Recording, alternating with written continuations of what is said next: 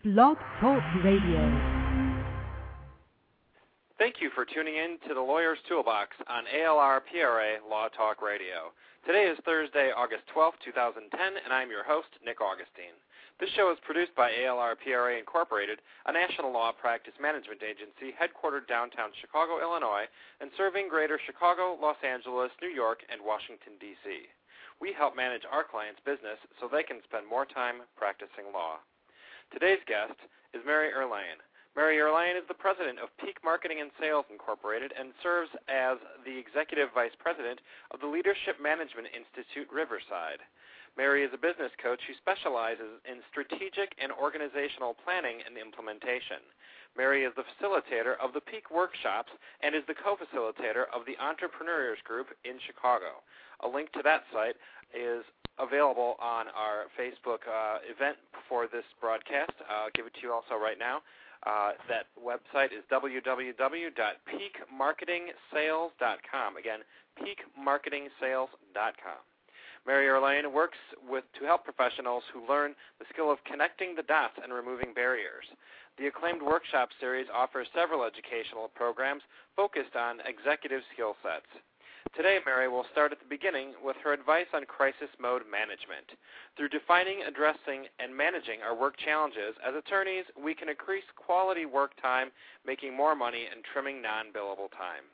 Before we begin, we want to remind you that our two weekly shows, first, The Lawyer's Toolbox, airs every Thursday, and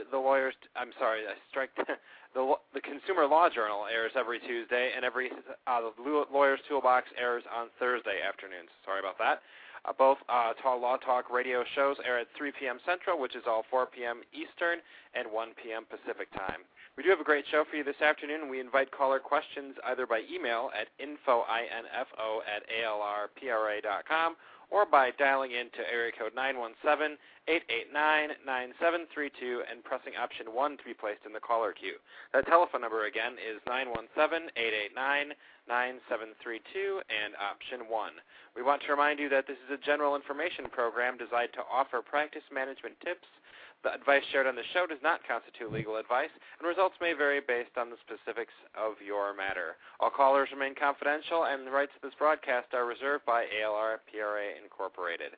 Mary Erlain, how are you today? I am great, Nick. It's good to be back. What's new? Actually, we have a time management versus goals management workshop. It is all about the results on August 25th at the American Chartered Bank in Downers Grove from 9 a.m. to 11 a.m. And all callers, if they respond to you and have interest, may attend for free. Well, that's a good deal. Callers, write down that number again, 917-889-9732, option 1. Ask Mary a question. Get a free admission to the next workshop. By the way, Mary, last time you were on, you were talking about a LinkedIn workshop that was held at the Holiday Inn, I believe, in Willowbrook. How was that? How did that turn out? That was attended. I would recommend the Holiday Inn in Willowbrook. I used their conference room, and the people there are just amazing to work with. I also did another LinkedIn hands-on workshop out at the Hammond Innovation Center. That's a business incubator that the municipality of Hammond and Calumet Purdue University work together. And that also was well attended. They are a wonderful group out in Hammond, Indiana, and Greg Boyan heads that group up. And I will continue to do workshops and support the Hammond Incubator. Oh, excellent. I want to bring up, too, that we have listeners from all over the country, so some of the workshops you've addressed are here in the Chicagoland area. What about those who are interested in workshops who are not local? I have the capacity to do any of my workshops via webinar. Even the hands-on LinkedIn I have done via webinar.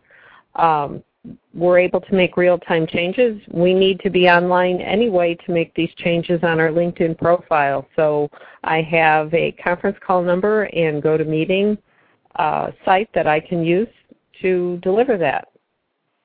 Now, where can people find information about these upcoming events? Actually, you can find the Time versus Goals Management workshop. You can find that on LinkedIn in my events. If you just search for Time versus Goals Management, it should pop right up. And I will be posting it on Facebook later today as well. Very well. So I understand you have many LinkedIn connections. Last I checked, it was over 3,600. So you're easily found on LinkedIn. I suppose many people we already know are already connected to you, Mary. Yes. Actually, I went over the 3,700 mark. Do you, at some point, does LinkedIn send you a special? Do you get a special a prize or a new executive level on LinkedIn? Like, what do you get when you achieve a certain benchmark? do they do that? They give you no award, and I would receive no award because there are many people much better connected than me. Are there? It's just always interesting. It's impressive the ability to connect with people on LinkedIn. I was recently, and we'll get to our show in a second here, but I was at an event with Legal PR Chicago yesterday at NBC Tower. The event was hosted by Brinks Hoffer Law Firm, and one of the things they were talking about was in-house counsels and the use of social media platforms on their. It was basically the meeting I went to yesterday was the survey results, and they found that many of the attorneys and law firms using LinkedIn found that LinkedIn was one of the most credible sources of information and reliable. Also, Martindale Hubbell. So Martindale and LinkedIn were spoken of quite often, as well as Wikipedia. But that's info for another show or more later. But LinkedIn is certainly on a lot of lawyers' radar. I think that 1.5 million out of the 50 million users are attorneys. Well, and actually I think with the new rules for advertising, any attorney that's on LinkedIn needs to pay attention to those rules. And again, if people want to email me, I can give them the specific article and section in those new rules that apply to LinkedIn. But every attorney has to have whatever the wording is. I was directed to that from an attorney, but I can specifically send that section. They need to pay attention. The rules have changed for attorneys. So, all right, well, that's another thing that people should contact you. And your website again for contact information? It's Peak, P-E-A-K, marketingsales.com. All right, very good. Mary, let's get into crisis mode management. Everybody out there ready for crisis mode management? We've all got crisis. Let's learn how to manage it.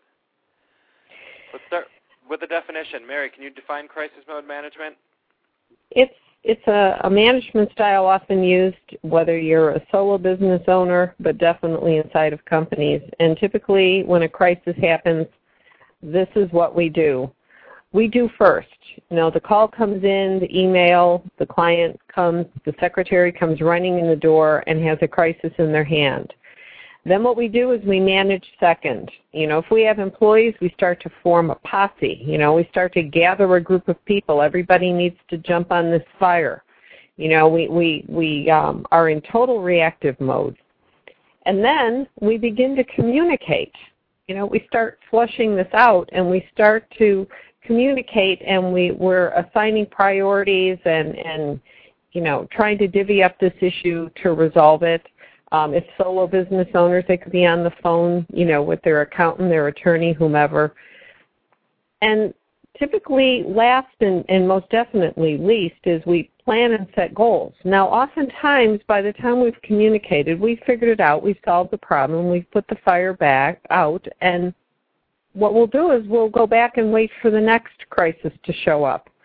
And the last thing we ever do is plan and set goals. So in crisis mode management, we never take the time to plan. We never take the time to learn what we did wrong, what we could have done better, maybe how we could have reordered this differently, how we could have responded differently, maybe set some goals in the future so when this happens again. And what we do is we begin to practice the insanity, and we just move from one crisis to the next. In the world of law, that could be moving from one case to the next case to the next case.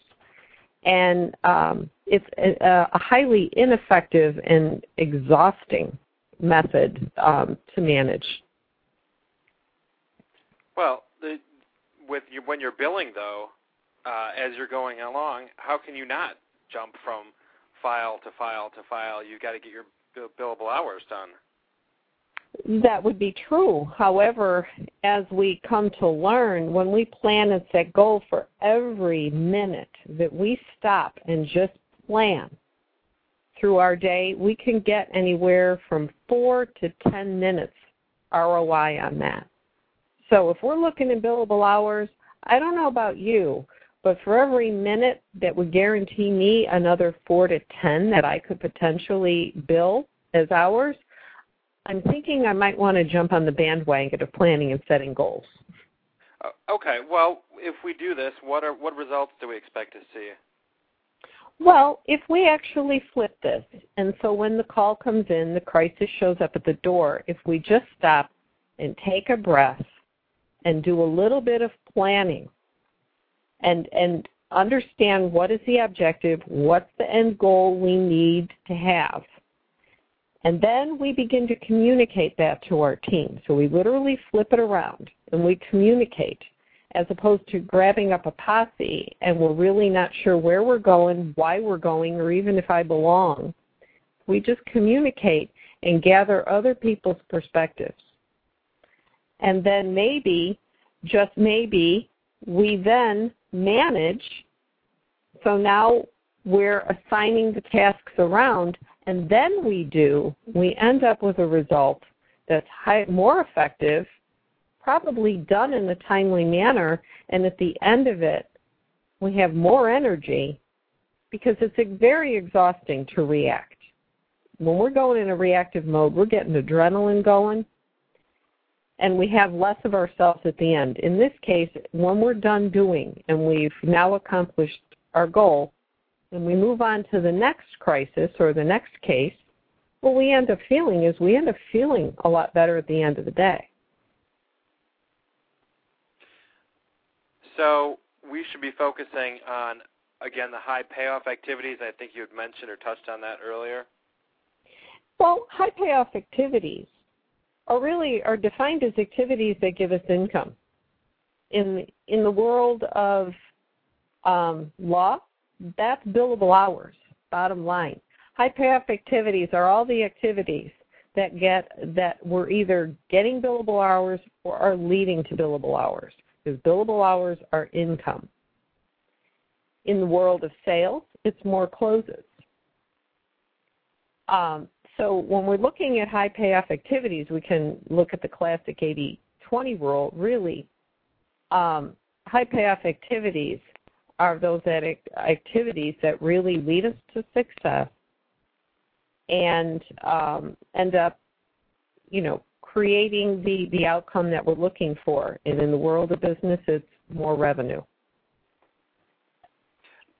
What are some other high payoff activities? Because there are certainly things that can lead to billable hours. What about networking or being selective in some of our other activities that can bring in, or turn into billable hours?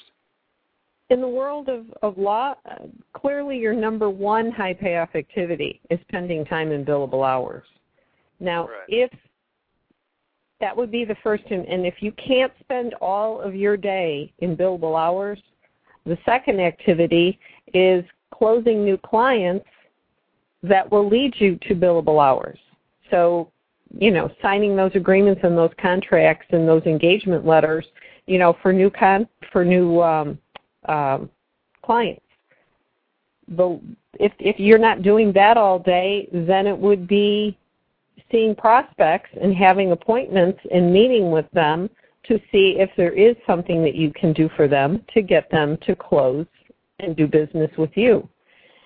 And if you're not spending all day in those appointments, then we should be out, and you alluded to it, finding new prospects. That's getting referrals, networking, whatever and however you gain new clients in business, cross-selling inside your current clients, whatever you do to gain clients. And Those would be the 4 top high payoff activities for attorneys. The 5th one would probably be building alliance partners. Whoever your client, in the world of attorneys, it could be bankers, it could be accountants, it could be other attorneys, building those relationships where you cross-refer to each other. That 5th point is a very strong. That's a very good point, and I can't more strongly suggest that people spend some active time doing that. And that is something that I have found in ordering these things has been somewhat difficult, where I will personally spend a lot of time networking and encouraging new potential referral sources and working on strategic alliances. Meanwhile, the people who said they wanted to do business are waiting in queue and are waiting for an agreement. So what are some ways to address the challenges that we face in balancing and spending enough time in the right high payoff activities? All that would be unique to each individual, and the reality is oftentimes is getting a second set of eyes to look at it. Now, what are some of the challenges that keep people away from high payoff activities? Is the very things you address. Is we get caught in the stuff that doesn't lead to billable hours. And it's all the mundane kind of stuff that we do around our office, and we're doing it during billable hour time. It's all the stuff we need to simplify, delete, or delegate. It's those practice management things that seem important in the moment when in reality we're missing an opportunity to spend time where we can get some income. Very good. So planning, what about planning? How do I plan these out? And what's a good way? You said having another set of eyes. Any suggestions on what best to do to plan? First, take a time picture of what you're doing in a day. Really track where are you spending your time at in a given day. How many billable hours do you really have? How much time are you spending on other activities? And take a look at that. Draw out a picture of what might be ideal. What ideal means is what is going to get you to the goal of revenue or growth, and compare and contrast. And if you're not sure, that's the exact areas I work in. If you're really not sure how to get to that ideal picture, it starts with goal setting. It starts with behavior change. It starts with gaining some new skills and knowledge that you might not have on your own. All right, that is great. The plan, I agree that planning is, sitting down and doing it is step one for sure. Before we go to tyranny of the urgent, which is our next segment discussion, we'll stop for a sponsor break. When you need the right legal services to advance your creativity, call the law office of Nancy K. Ducharme. Attorney Nancy K. Ducharme brings big law firm experience and reputation to her intellectual property law firm, serving national corporate clients in the areas of trademark, copyright, internet law, and advertising law. You can find the law office of Nancy K. Ducharme by visiting nkdlaw.com and also by searching for the law office of Nancy K. Ducharme on Facebook. By clicking the like button on the law firm's business page, you'll receive periodic blog updates with recent developments in the rapidly changing field of intellectual property law. Back now to the Consumers Law Journal, where we encourage our listeners to call in with questions. Please call area code 917-889-9732 and press option 1 to be placed in the caller queue to ask a question for our guest today, Mary Erlain of Peak Marketing and Sales. That telephone number again is area code 917-889-9732. And also a reminder that callers who call into the show today will receive, Mary, tell them what again they'll receive.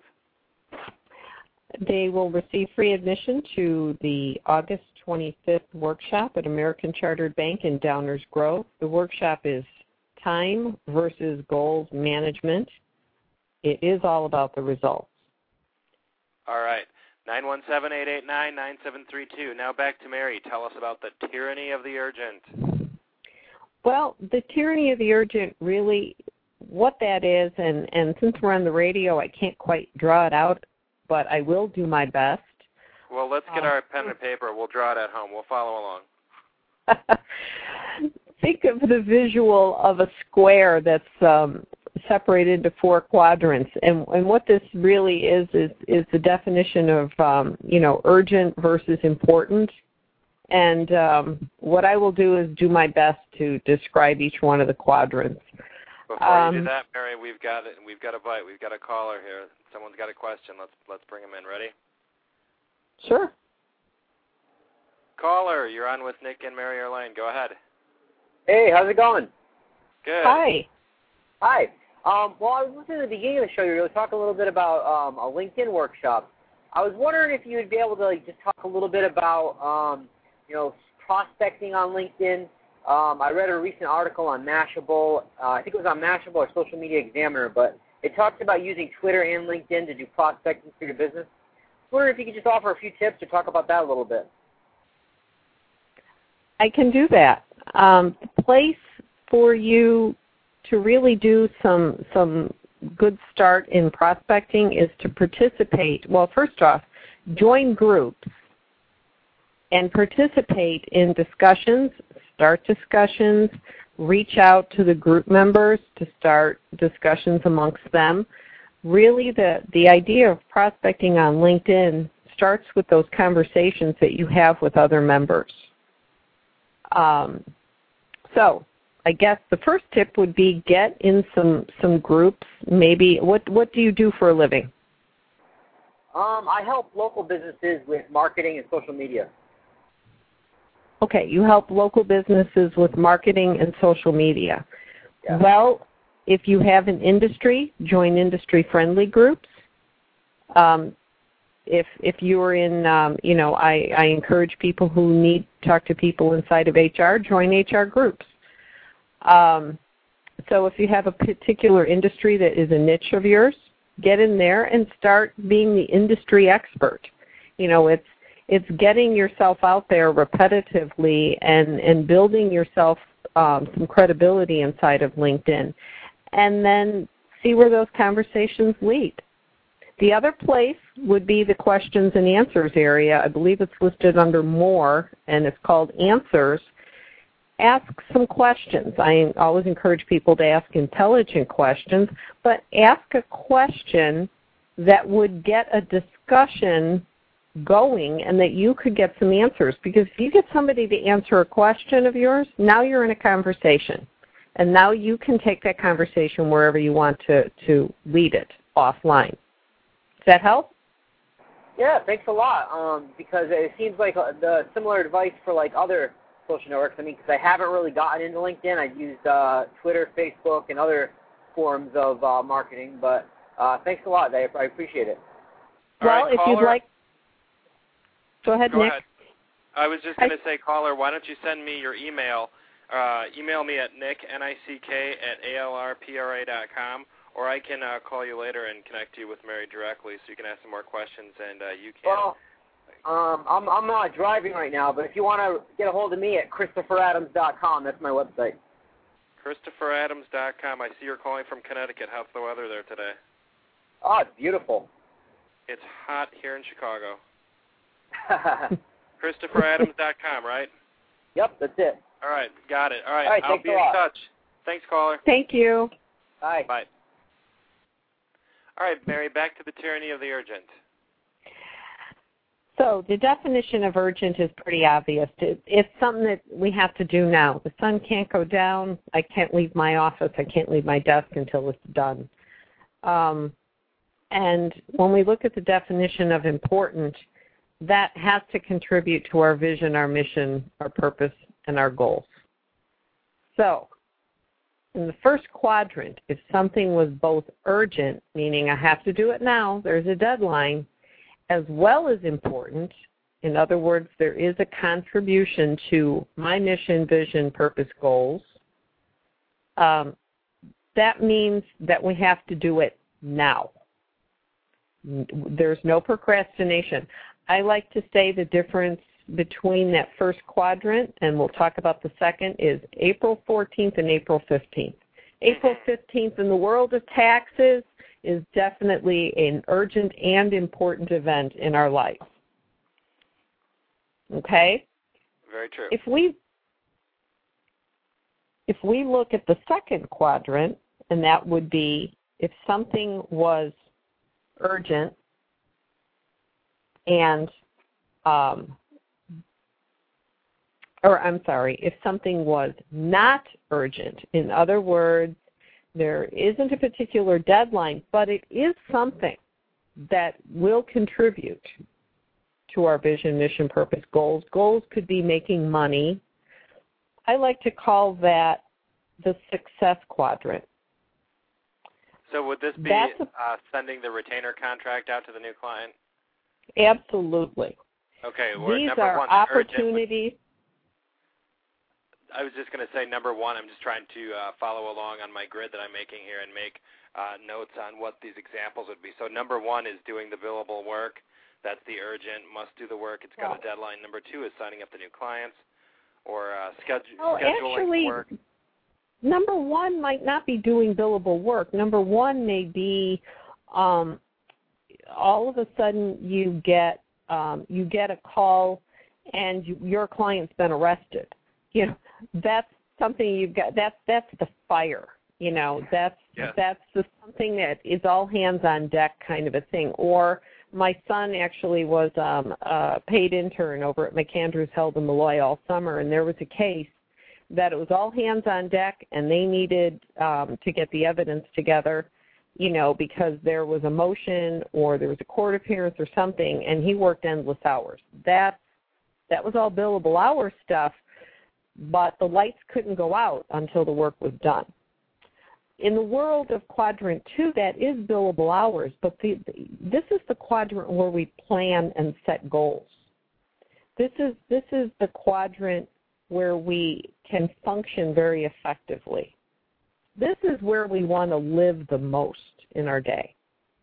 If we can spend all day long, now we know life happens in Quadrant 1 stuff happens. The phone rings, the mail comes in, the clients, you know, show up. We do know the fires happen, but the more time we can spend in Quadrant 2 planning and being effective, that's where that return on invested time really takes life, is the more time we can spend in Quadrant 2 doing important things that are not urgent. Can I speak to something that I do personally that I've followed? I've heard your advice before. I've even attended one of your brief workshops, or you attended a networking group I was at, and we went through this exercise. And I'll tell you that when I know that I have sat down and done my Category 2, you know, built that into my time, I recognize that I'm doing it, and I know that it's something that would be going through my head and being an ongoing reminder of, Nick, do this, you've got to do this. You know, while I'm doing my, so I'm trying to spend more time in that Category 2. Of course, every day I've got my Category 1 urgent and important activities, but I've built into my schedule by sitting down the night before and planning the Category 2 important but not urgent things, and by doing that, I feel a sense of progress and that I'm keep going along and I'm going forward. I feel a sense of moving forward, where the Category 1 is that, you know, the Category 1 urgent and important items are going to be there, and I feel like if I only do those, at the end of the day, I don't feel like I've gotten anything done, even though I know I've done a lot. So I have followed this, and I'll tell you that it makes me feel a better sense of accomplishment, and I'm very pleased with that. How do you physically feel at the end of the day when you've spent more time in the second quadrant versus the first? How does it make you feel? I'd say probably, physically I don't know, but I think more in control. I felt like I was more in control of my day, that I planned it, I executed it. I got done what I wanted to get done. You know, I wanted it, you know, because I live with a lot of deadlines, and I accomplished the deadlines. I get all the work out on time because all my clients, especially doing publicity work, you know, things are timely, and you know, I need to live in these 30-minute increments of time. And I feel as I've planned it out, I'm able to just focus, because what I'm able to do is shut everything else out, because I know I'm not going to forget anything because it's on the calendar, it's on the planner. I'm not going to forget the important things because at the end of the day, after I've had time to relax and step away from it all, I can visualize the next day and get it all done. So really it is make the plan and work the plan. The Thunbergism is certainly still there. So I just wanted to drop that in and just attest to how great that's been. Has there been growth in your business? I think so, because in doing and following that model, I have a sense that I'm putting it out into the not to be philosophical about it, but by putting it out into the world that I am being productive, that I'm accomplishing my goals, that I deliver, that my deliverables are in line, and that I deliver on what I promise. I just have a sense that that type of information, either my clients are telling other people that, or it's getting out there. I feel like everyone knows, whether they know it or not, if that makes sense. Yes. Now I'm feeling like the radio show host suddenly. I'm sorry. I put my coach hat on. Sorry. Wait. Get out of the driver's seat. Give me my wheel back. All right. Now, we talked a little bit about urgent and important. Now, let's talk about the benefits of focusing our time. I feel like I've just already answered my own question, but tell us a little bit more about what your aim is for people's benefiting by focusing their time and efforts. How are you going to help them? What happens by, first off, understanding really what our high payoff activities are, to scheduling those, and you did a great job of explaining 30-minute increments. It could be 90-minute increments. It's whatever works for somebody in business. It's those increments that we can focus. The more time we spend doing that, we find that we have less crises happen, because we create our own crisis situation by how we function. Yes, clients do call and things do happen, external. But if we're creating our own internal crisis on top of that, it can be unbearable and unmanageable. By spending more time planning your day, spending time in high payoff activities, ultimately what you end up is the production. The productivity that you have can rise, umpteen times over. I mean, literally working with clients, we've had double-digit to 1 growth in just being able to wrap, and we'll get into the third and fourth quadrant momentarily, but you can just get a handle and gain some control on this tyranny of the urgent, dramatic results in growth can occur. All right. Thank you for sharing that on the tyranny of the urgent and explaining the first 2 quadrants. Again, the first quadrant, urgent and important. Quadrant 2, important and not urgent. I hope everybody following along at home or in the office has got their pen and paper and has drawn their quadrant, because by visualizing it and drawing it out, it's easy to see how this all works. So before we get back to Mary, let's stop for our second sponsor break. We wanted to remind anyone who's just recently tuned in that they are listening to The Lawyer's Toolbox on Law Talk Radio, brought to you by ALR PRA Incorporated. We want to let you know also that another individual who is going to be a recurring guest on our show is Jim Thompson. And Jim Thompson is our second sponsor, and like Mary, he helps attorneys get their lives in order, while Mary helps on getting everything flowing correctly and managing the time. Jim helps with the pipeline. Of course, Mary can help with that too and is a good resource. However, the program that Jim Thompson has is called Get Clients Now. He's a seasoned attorney and marketing coach, and the program teaches crucial steps towards increasing your firm's revenues. The Get Clients Now program employs various time-honored techniques to help you attract new business and encourage referrals. Jim is going to be, like I said, a recurring guest on the Lawyer's Toolbox show regarding attorney marketing. Now, to learn more about Jim Thompson and the Midwest Consulting Group, you can visit MidwestConsultants.net. Again, MidwestConsultants.net. And also check out his testimonials on Facebook by searching Get Clients Now. ALR PRA strongly endorses the Get Clients Now program and understands the personal accountability component of this course. Of course, you can get in touch with Jim Thompson today by visiting MidwestConsultants.net for his contact information. We want to remind our callers out there that they, even though we had one caller already get his free LinkedIn workshop, we are still offering free LinkedIn workshops because it's good information, and I'm sure Mary Erlain wants to share it. Telephone number to call in, 917-889-9732. Again, 917-889-9732, option 1 to be placed in the caller queue. Again, as a disclaimer, this is a general information program designed to offer practice management tips. Now, back to Mary. Mary, are you ready to continue talking about the tyranny of the urgent? Yes. All right. Tell us about the entrepreneurial, I'm going to mangle that. I want to say entrepreneurial, but my notes say entrepreneur's dilemma. Tell us about the entrepreneur's dilemma, how spending time on work that is urgent but not important, meaning not an activity that contributes to the HPAs, the high payoff activities, or income. Explain what you mean by this.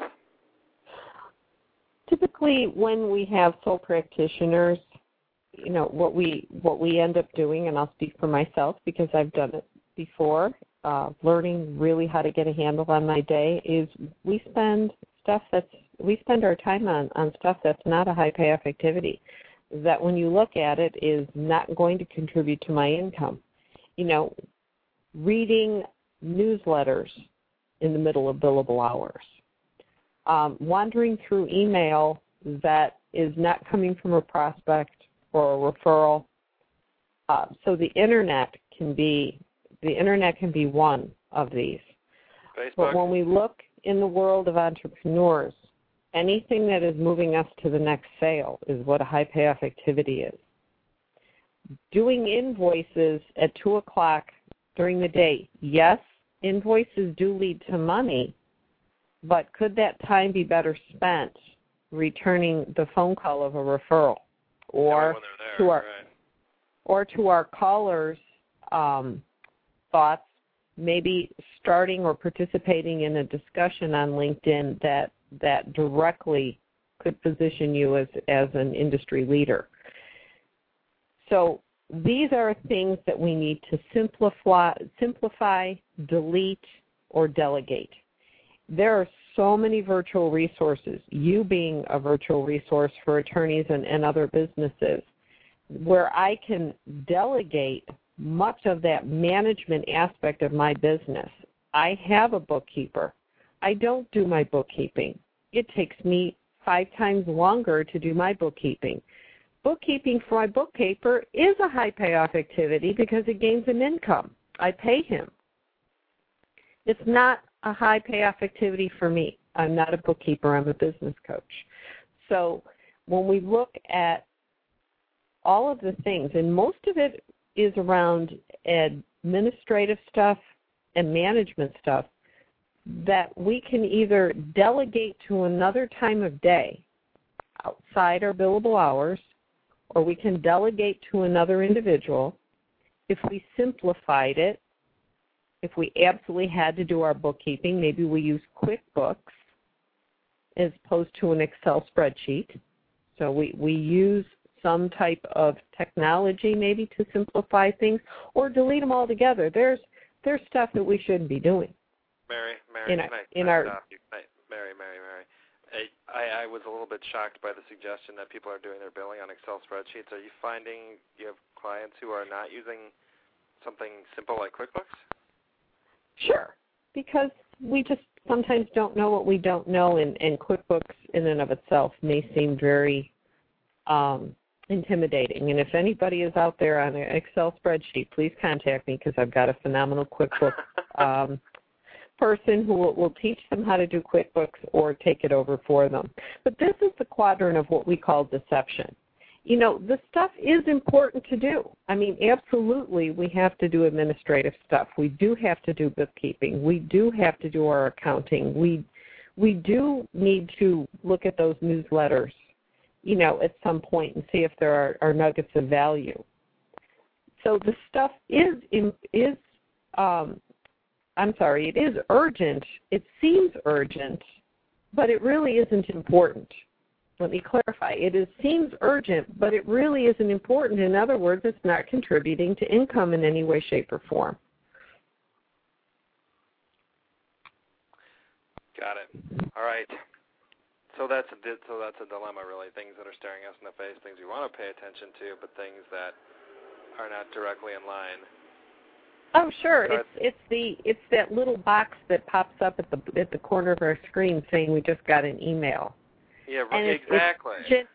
It's urgent because I know Nick Augustine, so I must go read it because I know Nick. When in reality, I'm in the middle of billable hours, and it really isn't important. It probably could wait.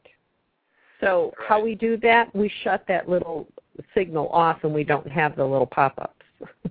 Do you know what I do sometimes, Mary? If I know that I'm in a half-hour block where I'm, let's say I'm drafting a press release or I'm, writing an article on something, I will actually close my Outlook, and I know that sounds crazy, but I will close the Outlook because I know that I'm going to open it up, at another time when I've got a break, or I'll take like a 15-minute break for email, and I know that I'll get all those done. And if something is really that urgent, they'll get me on my BlackBerry or they'll call me if it's an absolute emergency. So I agree.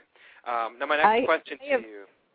I was just going to say, I have somebody in Outlook that has is part of their generated signature on all emails, that I only check emails at 8 o'clock in the morning, noon, and 4:30. I mean, literally has it so they understand when they're emailing people, don't expect a response. Don't expect an immediate response. And literally, now, luckily they're in a business that they can do that, but they do communicate, and they are in their own way training people to not expect an immediate response. If there is something urgent, call me. But don't expect me to reply to an email instantly. That's a very interesting thing. I asked someone not long ago who works in finance. I said, how often or how long do you feel you have to respond to someone's email before they're going to get nervous? Because, a lot of time we want to respond and give someone an answer so they don't start to, the mind doesn't start to wonder or worry, or, you give people time alone to think without a response. And I've seen people where you haven't responded within 24 hours, and I've had people comment, why didn't you respond? I needed the information. People are very pushed to the limit and stressed out in today's work world. What's a good rule of thumb for how long an email can go? What do you say, half a day, an hour, a day? Generally, what's your experience? I guess it would depend on the subject matter. If somebody wants a response to something within the day, then that should probably be a phone call with a voicemail and have it to that regard. So if it's an email, generally, I tend to chunk up my emails. So I will prioritize them. I actually practice the tyranny of the urgent on emails. If it's a social email, may take a couple days, 2 to 3 days to get a response from me if it's just social. If it's something that's more urgent, it's within 24 hours. But if somebody really needs me, don't send an email. Make a phone call. And unfortunately, technology has kind of gotten way out of hand that, or text me. Technology has really gotten way out of hand and way out of balance.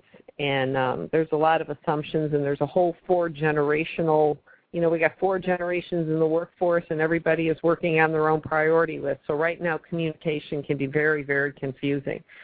But when in doubt, pick up the phone.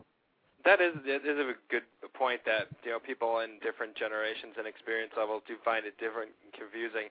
I had a recent post on my Facebook inquiring to when people thought what year the answering machine became a commonly found thing in people's residential homes. I know that offices had them often more often earlier, and it's really not been that long within many of our lifetime that we've been able to. I mean, I can remember being in college and going to out to my car at Marquette in the parking garage and going into I had one of those car phones like built into the car and between the front seats and yes. Going over there to check the voicemail in the middle of winter and writing it all down. I suppose I was probably, and I'd return on my call, so it was probably more effective then because it was a break in the time. It's kind of funny that you look at it that way, though. The whole workshop I do that's technology, friend or foe, I actually do a workshop specifically to that. Now, if we move to the fourth quadrant, before we run out of time, that quadrant.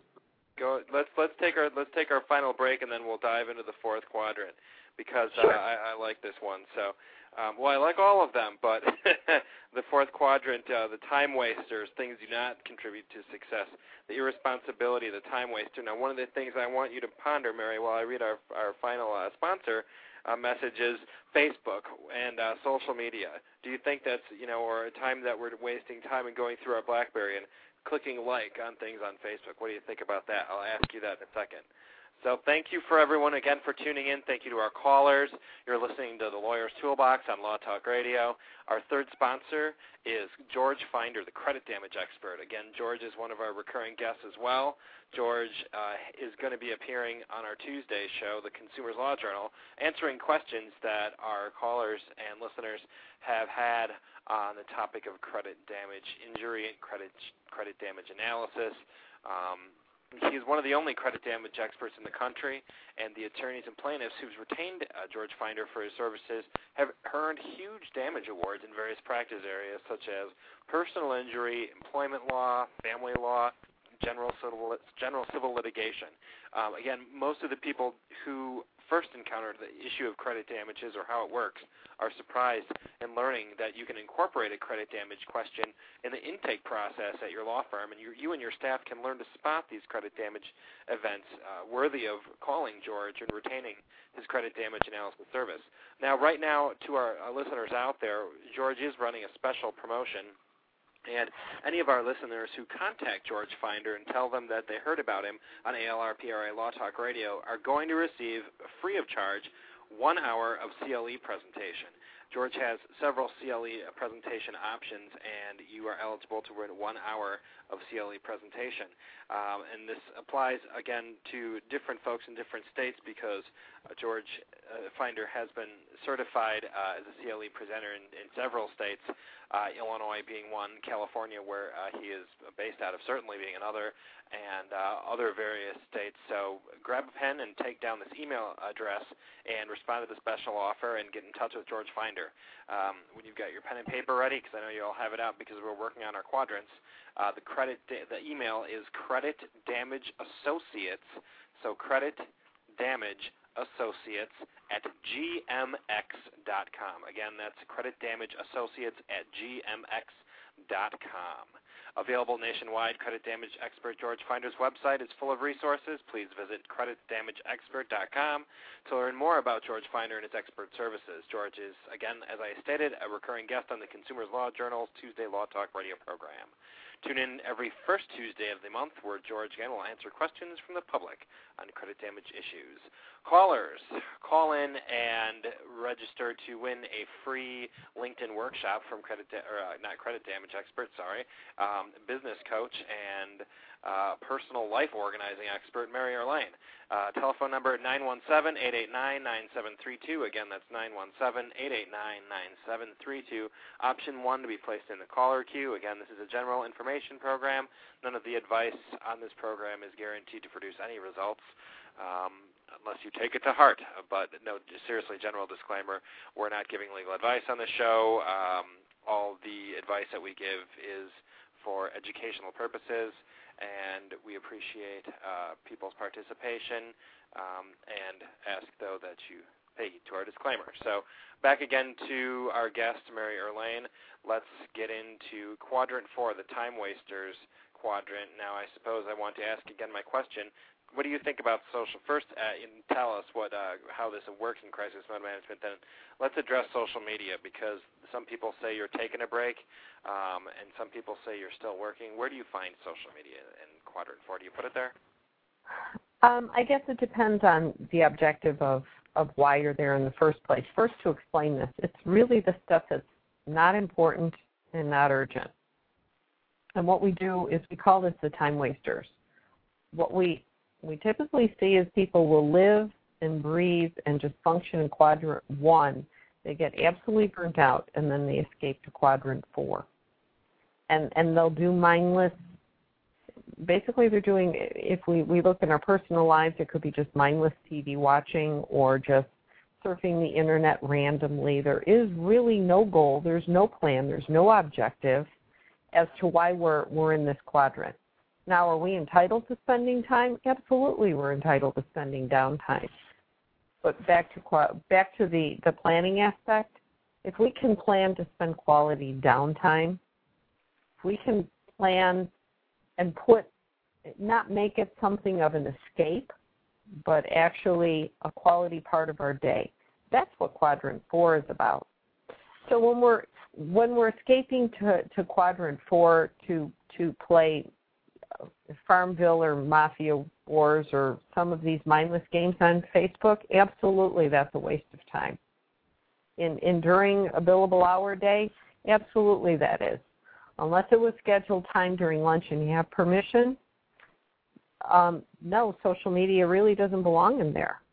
Nor does, random texting or, just wandering through LinkedIn without a purpose. If we're on social media and we have a plan and we have a goal and we have an end result in mind, in other words, something having to grow our business, and when I'm talking about business, yes, then it does fit during your day. If you're practicing the personal life aspects of Facebook during your workday, no, that's really not a place to be doing it. I know that seems harsh, but it is the truth, because for every minute we're doing that, we're losing an opportunity to be growing our business or growing ourselves for that matter.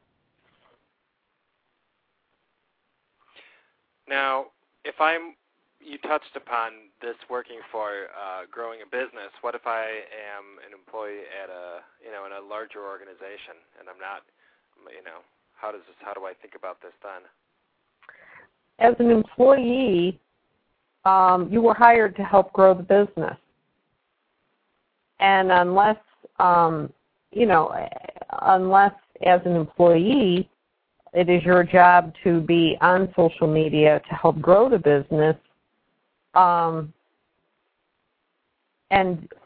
or you have permission to do this over a break or a lunch hour, Facebooking and other aspects of social media are really not appropriate uses of time. Employees and employers who have employees, gaining their buy-in and understanding what an employee's goals are, having an employee understand these 4 quadrants, gaining their buy-in, helping grow and develop the employees, that's an employer's responsibility, and have them, I guess, work with each employee to have them understand that they are there, yes, to do a job, but they are also responsible for growing a portion of the business because they are contributing value. And if you're contributing value to a business, you are helping it grow.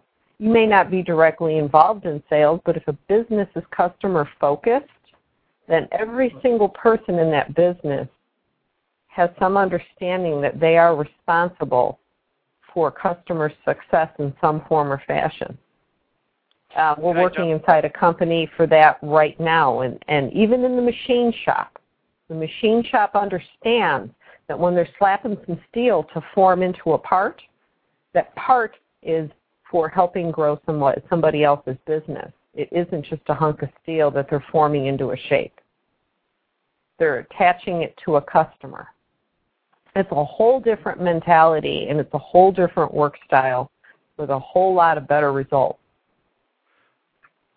I have a comment to make on that, and something that I have often brought up when I've lectured to office staff, paralegals, and office staff generally.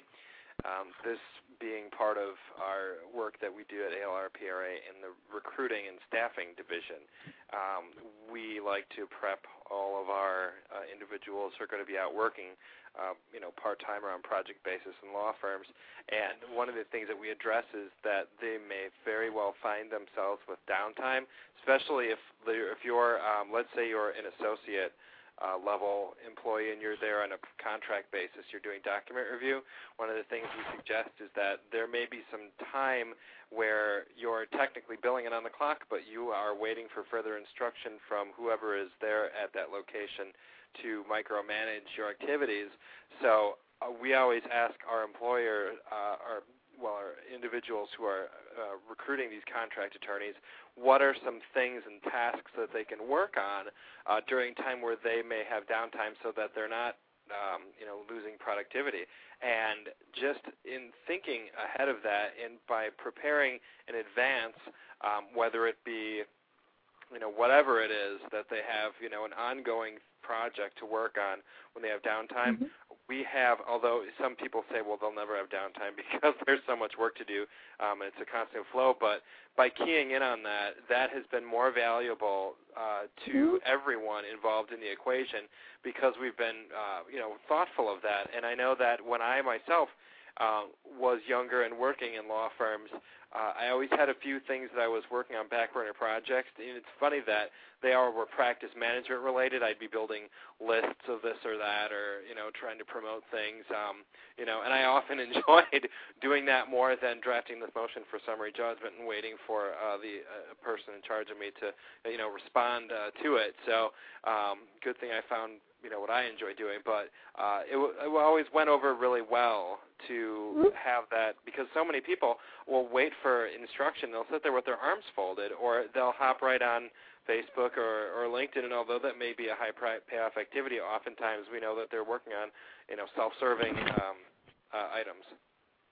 Well, there's a tremendous difference between a task-focused employee force or a goals-focused employee force, because with a goals-focused, we don't have to stand and drum our nails. If we all have goals and we all have the buy-in of employees, they're not going to be drumming their nails. They're going to know what their next activity, their next action steps are in their goals, and they're going to go after them because there's more self-direction. If you have a task-focused force, yes, they're waiting for you to lead. Goals-focused, they will lead themselves with some direction from you. Again, at the end of the day, better results, happier employees, because the number one thing for employees is to make me feel appreciated. People think it's income. Number one reason employees stay is appreciation. Number one reason employees leave is lack of appreciation. So if we can appreciate our employees and get their buy-in, if we can help them get a handle on these 4 quadrants and get some planning and goals in place, tremendous results. Whether you are your employee or you're leading a company of many, the results are individual.